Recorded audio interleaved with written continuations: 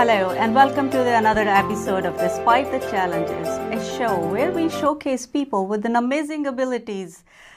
They inspire so many of us with so many challenges that they have overcome with impairing circumstances and multiple challenges over the years. Their stories are as inspiring as they can be.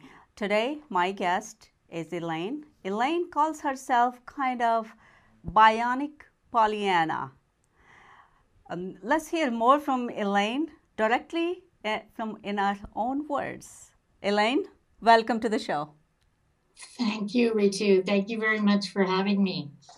Yeah, I'm a kind of bionic Pollyanna. And for those that aren't really techie, bionic means basically I have a lot of parts that are made of titanium and steel. Oh. And yeah, one arm has a great big rod and some screws and a nail, and a shoulder has more titanium. And I have a half joint in one leg that's also titanium. Mm-hmm. Okay, so that's what you mean by bionic. That's what I mean by bionic. Uh-huh. The Pollyanna piece comes from a movie, a Disney movie I watched when I was a child. And Pollyanna used to play the glad game every day. Mm-hmm. She had some of her own challenges. And it's something that really resonated with me. And it's part of what got me through some of the very serious challenges in my life. That, and I have kind of a bent sense of humor. Well, that's quite all right. We need that a little bit. Yeah, we do. Just tell me a little bit your story. What happened when you were growing up in Canada? Which part of Canada? Well, I come from Edinburgh, Scotland, and I came here just when I was little. And we live in Ottawa in Canada, which is the nation's capital. Uh-huh. I moved back and forth. I grew up in Toronto and then came back to Ottawa. And this is where I've lived my adult life. My growing up was very normal, very, easygoing, middle-class family. My father was in the Air Force in Britain, and then he joined the Air Force in Canada. Mm-hmm. And I had one sibling, and it was really pretty simple. However, a couple of years after I got married, things took rather a wrong turn, if you will. I tend to be one to always help people. And a friend called at about 2 a.m. He had been picked up for drinking and driving. He needed someone to come to the police station and get him. And at the time, my husband was working the very next morning. So I said, I'll come and get you. I was 6.5 months pregnant. It was March, and it was about 25 below Fahrenheit. Oh, goodness. It was a very cold night. But because it was so late, the middle of the night, I threw on a pair of clogs and a great big fur coat, which thank God I did. I always say when I talk about this that you have to remember always to wear clean underwear. I'll tell you about that in a minute. When I got to the police station, unfortunately, I had a Mustang, and back in the day, the dimmer switch was on the floor. There was a problem, some kind of short with the switch, and my car stopped. I got help from a policeman that I happened to know. He was a family friend, and he said, okay, you're going to have to drive without your lights. So, just go straight home. Unfortunately, when you're 6.5 months pregnant, you don't go straight anywhere. I had to stop and go to the bathroom. And that was about halfway home, 25-minute drive, heading out the highway in the south end of Ottawa. When I stopped to run into this bathroom, I had to remove this big fur coat. And I realized when I looked in the mirror that I had my shirt on inside out. And I thought, oh, thank God nobody's going to see me. And at least I have clean underwear on. 45 minutes later, everybody got to see my clean underwear. Oh, my goodness.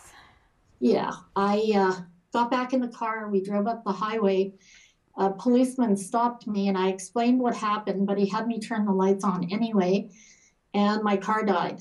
He was getting the booster cables to get the car restarted, but we couldn't get the car off the road because the snowbanks were so huge at the time. He was unsure of how to give a boost, and there were a few other sort of weird things. He didn't set up any flares. And when he came back, he got in between the cars with me, but he was on the snowbank side. This happened to happen right in front of a cemetery, okay, where my friend was buried. We lost a friend at 16 who unfortunately had taken her own life. My car was literally parked right in front of where her grave was. About, I don't know, 30 seconds, a minute later, I guess the policeman saw the lights as they hit the curve on the raised hoods of the cars. They were like this. I was in the middle. I'm barely 5'2". I didn't see the car coming up the highway. So there was another car coming. There was another car coming up the highway, and the poor soul could not have seen my car around the curve. The engine of my car went through my leg and took a good portion of my left leg from the knee up. I was catapulted into the air and over again. And as I came down on the highway, the hood went up on this fur coat, which is a good thing because had it not, my brains would have been splattered all over the road. Sorry to be so graphic, but it was so cold and the highway was so hard. I remember lying there and one arm was stuck up in the air and my leg, unbeknownst to me, my ankle was actually up on my shoulder. My legs were broken in about 16 places. I had dislocated my shoulder anteriorly, and when they finally got an ambulance, the young man who had hit my car got the ambulance. He ran up the road to a restaurant that had a house attached. And back in those days, this was 1976, there was no cell phones or anything. He pounded on the door and got them to call an ambulance. And I'm sorry to interrupt. So I am assuming that must have been like early morning hours or sometime in the night. It was close to probably 3:30 in the morning by this time. Okay. And the ambulance drivers were literally just trying to make me comfortable. There was so much blood. The femoral artery had been cut. The good thing for me was it was so cold that I wasn't bleeding out quite as quickly as I could have. They managed to get me to a hospital. Unfortunately, I lost my baby. I lost part of my leg. I had serious internal injuries, lots of them, and was totally unaware of the loss of part of my leg. But over the next few months in hospital, it's kind of every week they gave me a little bit more information. The first week they told me, like, sorry, you lost the baby. The next week they said, yeah, sorry, you have to stay all tied up like that because your shoulder was dislocated. And the next week it was, oh, sorry, you have a fractured skull. So every week was this whole new, oh my God, what are we getting this week? Mm-hmm. I was in a cast from my hip to my feet, and every day the nurses would come in and they'd flatten the bed out so that I couldn't see what they were doing, and they'd take this little window off the cast. And it got me very curious. And one day a nurse came in to start the treatment. She got called away before she flattened the bed. So I pulled off the top of the cast and got the shock of my life when I realized that part of my leg wasn't there. Oh, sorry to hear that. Quite a shock. Anyway, I'm an incredibly, some say stubborn person, others say resilient. And I fought my way back over the months. I had to keep going back for surgeries over the next 6 years. I always had a cast on either one leg or the other, which I tended to play pranks with people because if I saw you this week and then I saw you 3 weeks later, I probably had a cast on the other leg. And people would sometimes say, oh, I thought it was the other leg. And I just, no, it's so always being a bit of a prankster. The terrible part about all this was over that time, I started gaining weight. I wasn't a heavy child. I was a very active teenager. I rode horses. I skied downhill. I figure skated. I was always doing something. Mhm.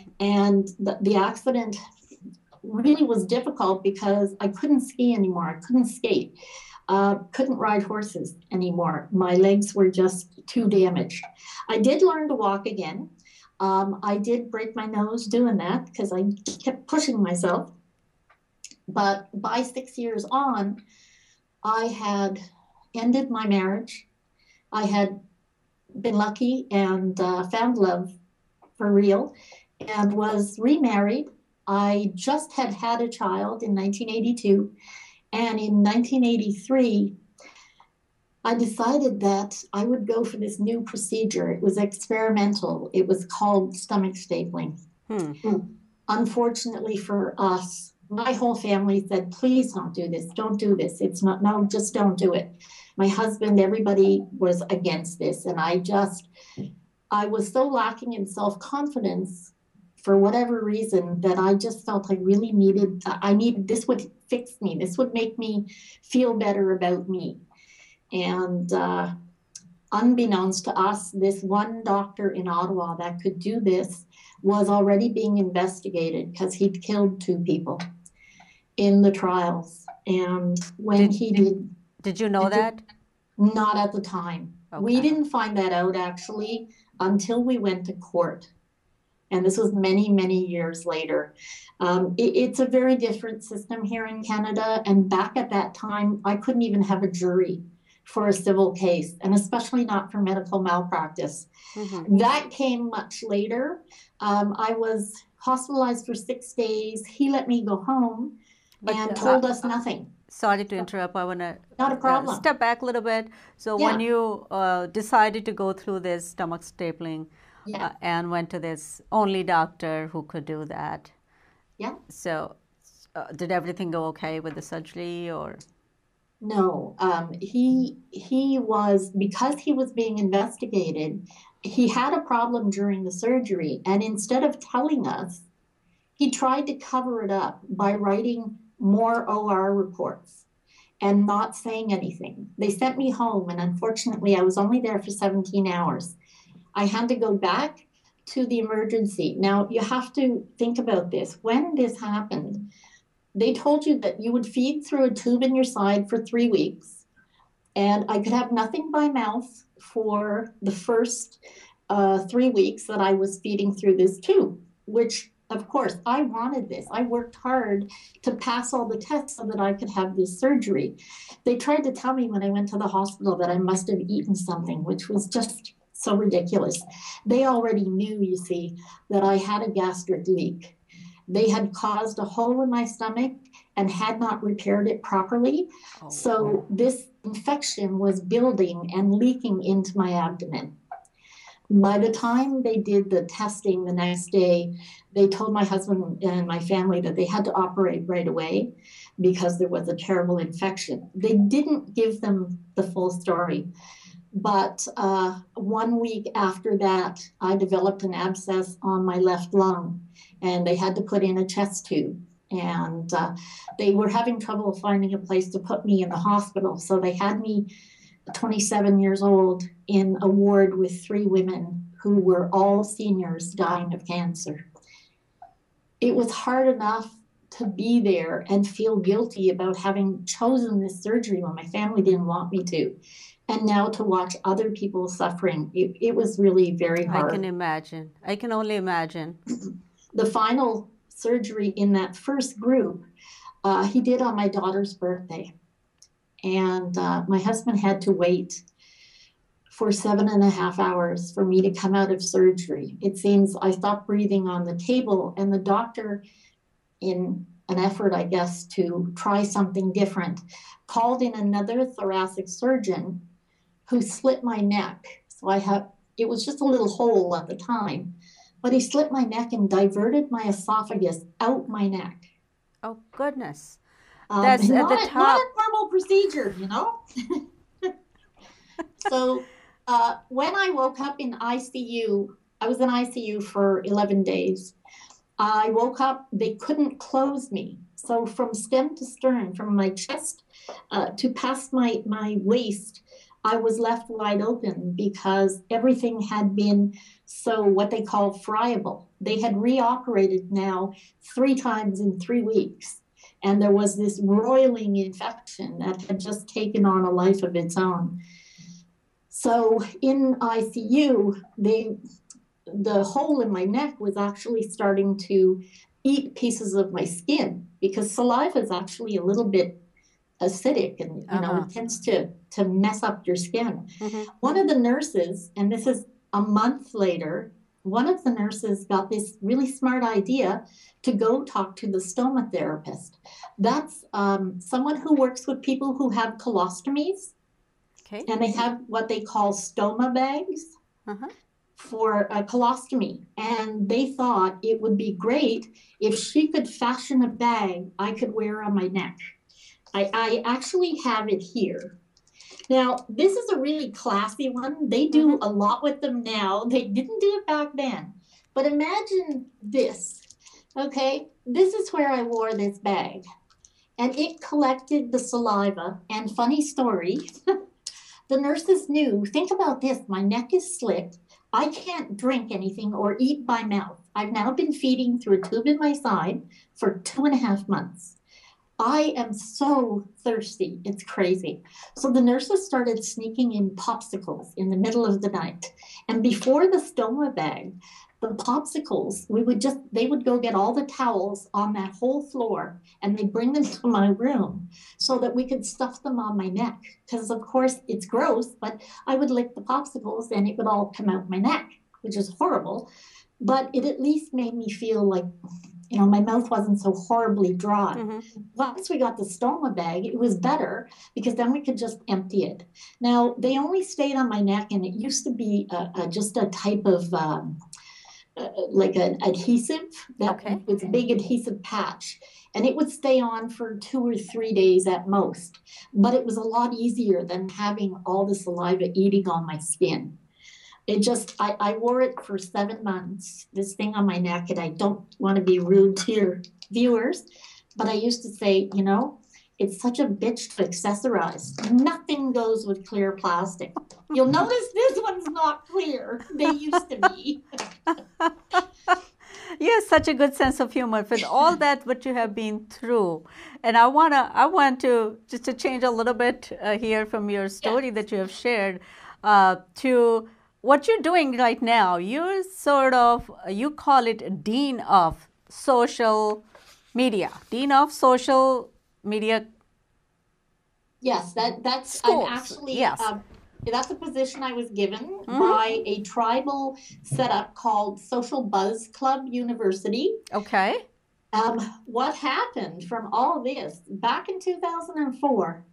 I found a spiritual mentor who taught me self mastery tools so that I could, through meditation, etc., I could handle the pain because I have been in pain 24/7 since 1976.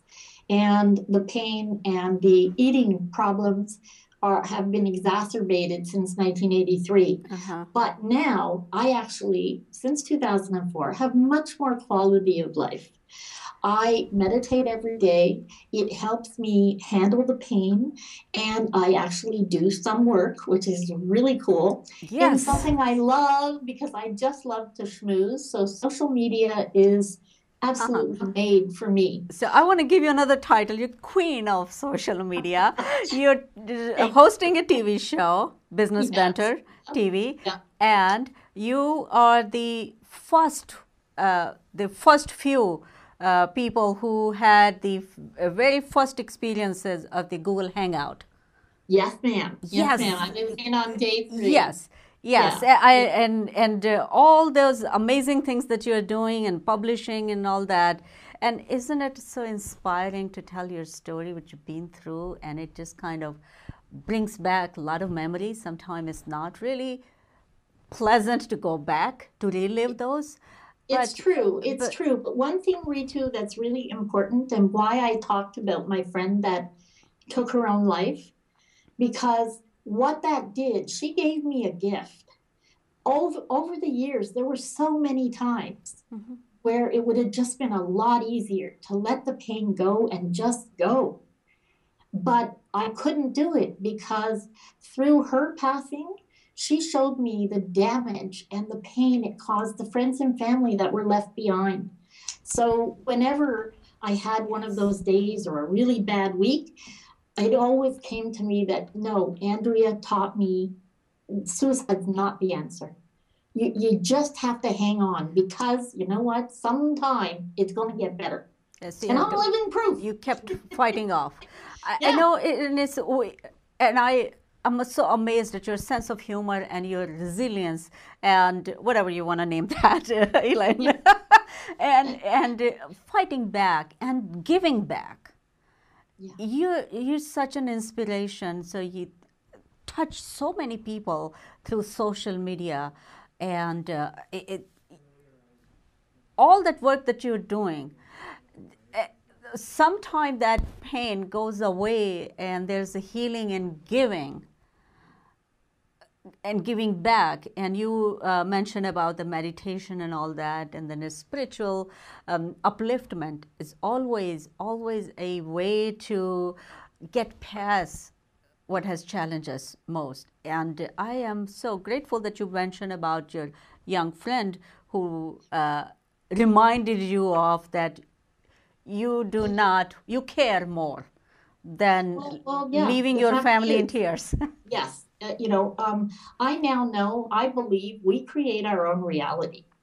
Okay, so it's up to us to make it a good one. I play the glad game every day. I still do. Things that most people don't think about. Okay, I saw two deer at the side of the road on Monday. For me, that's like winning a little lotto. Okay, because I love animals. Uh-huh. So for me, these are all the things that make it wonderful.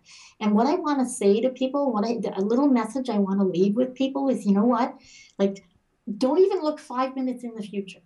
Okay, just be. Yes. Like right this minute, I'm here with you. 100% of me is right here with you. Being in the And now. being in the now, because when you try to go 5 minutes ahead or 5 minutes behind, you could miss the best thing that ever happened to you just by not That being is present. that is very true. Even though we plan for life, we plan for retirement. After retirement, we can plan so much, but missing the current moment Yeah. never comes back. No, it doesn't. And it's thanks to my spiritual mentor, Patricia Wall, Mari Smith, who I work with online, who I went through the Relationship Marketing Institute. My father is one of, to me, the greatest hero there is. And the fact is, I'm 59 years old and I'm having a blast doing what I love. Good for you. What's the most uh, inspirational thing that you find looking back that kept you moving? Well, if funny story. It's not going to sound inspirational. We were, I was hit by another car. The universe sometimes, hits people with bricks. Well, I get cars. In 1997, we were hit in a parking lot by a man who was so full of road rage. It was unbelievable. We had knocked on his car, asking him not to run us over as he was backing out. He came after us, tried to go after my kids, and I stepped in the way, and it was me that ended up on the hood of his Oh, car. goodness. Now, out of that, okay, there was damage, a lot of soft tissue. It could have been a hell of a lot worse. But the fact was, what I kept thinking from that was, okay, what's the common denominator here? It's me. Okay, if all this is happening around, well, how do I turn that into, what does this mean? What is it saying? And that was 97. I started reading everything I could get my hands on. Deepak Chopra, Oprah, the ninth, what is it? The ninth. Oh, my mind's gone blank. But the Four Agreements, all of those books, I was literally devouring to find out, okay, there's a thread here. If I'm the common denominator in all these horrible, dramatic things that are happening, well, how do I fix that? And I realized that, I had a weird, some of us just have weird things where I thought I was responsible for everything in the world. And, everything was my fault and just silly stuff. A lot of it coming from a lack of self-confidence. And Oh, by I see. by Hmm. investigating and finding a spiritual mentor, I had been told to go to her for 2.5 years before I finally got up the chutzpah to go, because I just felt that she would see right through me and I was like terrible. That's not what she told me, and it's the best thing in retrospect that ever happened. The big huge man who was so angry was actually, that turning point that gave me a mission to find out, okay, how do I make this different? Hmm. And for that I thank him.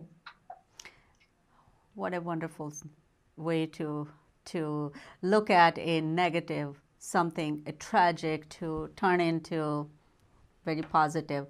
Elaine, I know that you are doing such a great work with your mentorship and teaching a lot of business entrepreneurs and social media, and of course Google Plus. So you're Google evangelist, Google Plus evangelist. So Yes, you're doing yes. all that. Is there anything else that you inspired to do? Is there something else inside you now that you take a look back at life that you want to do in life?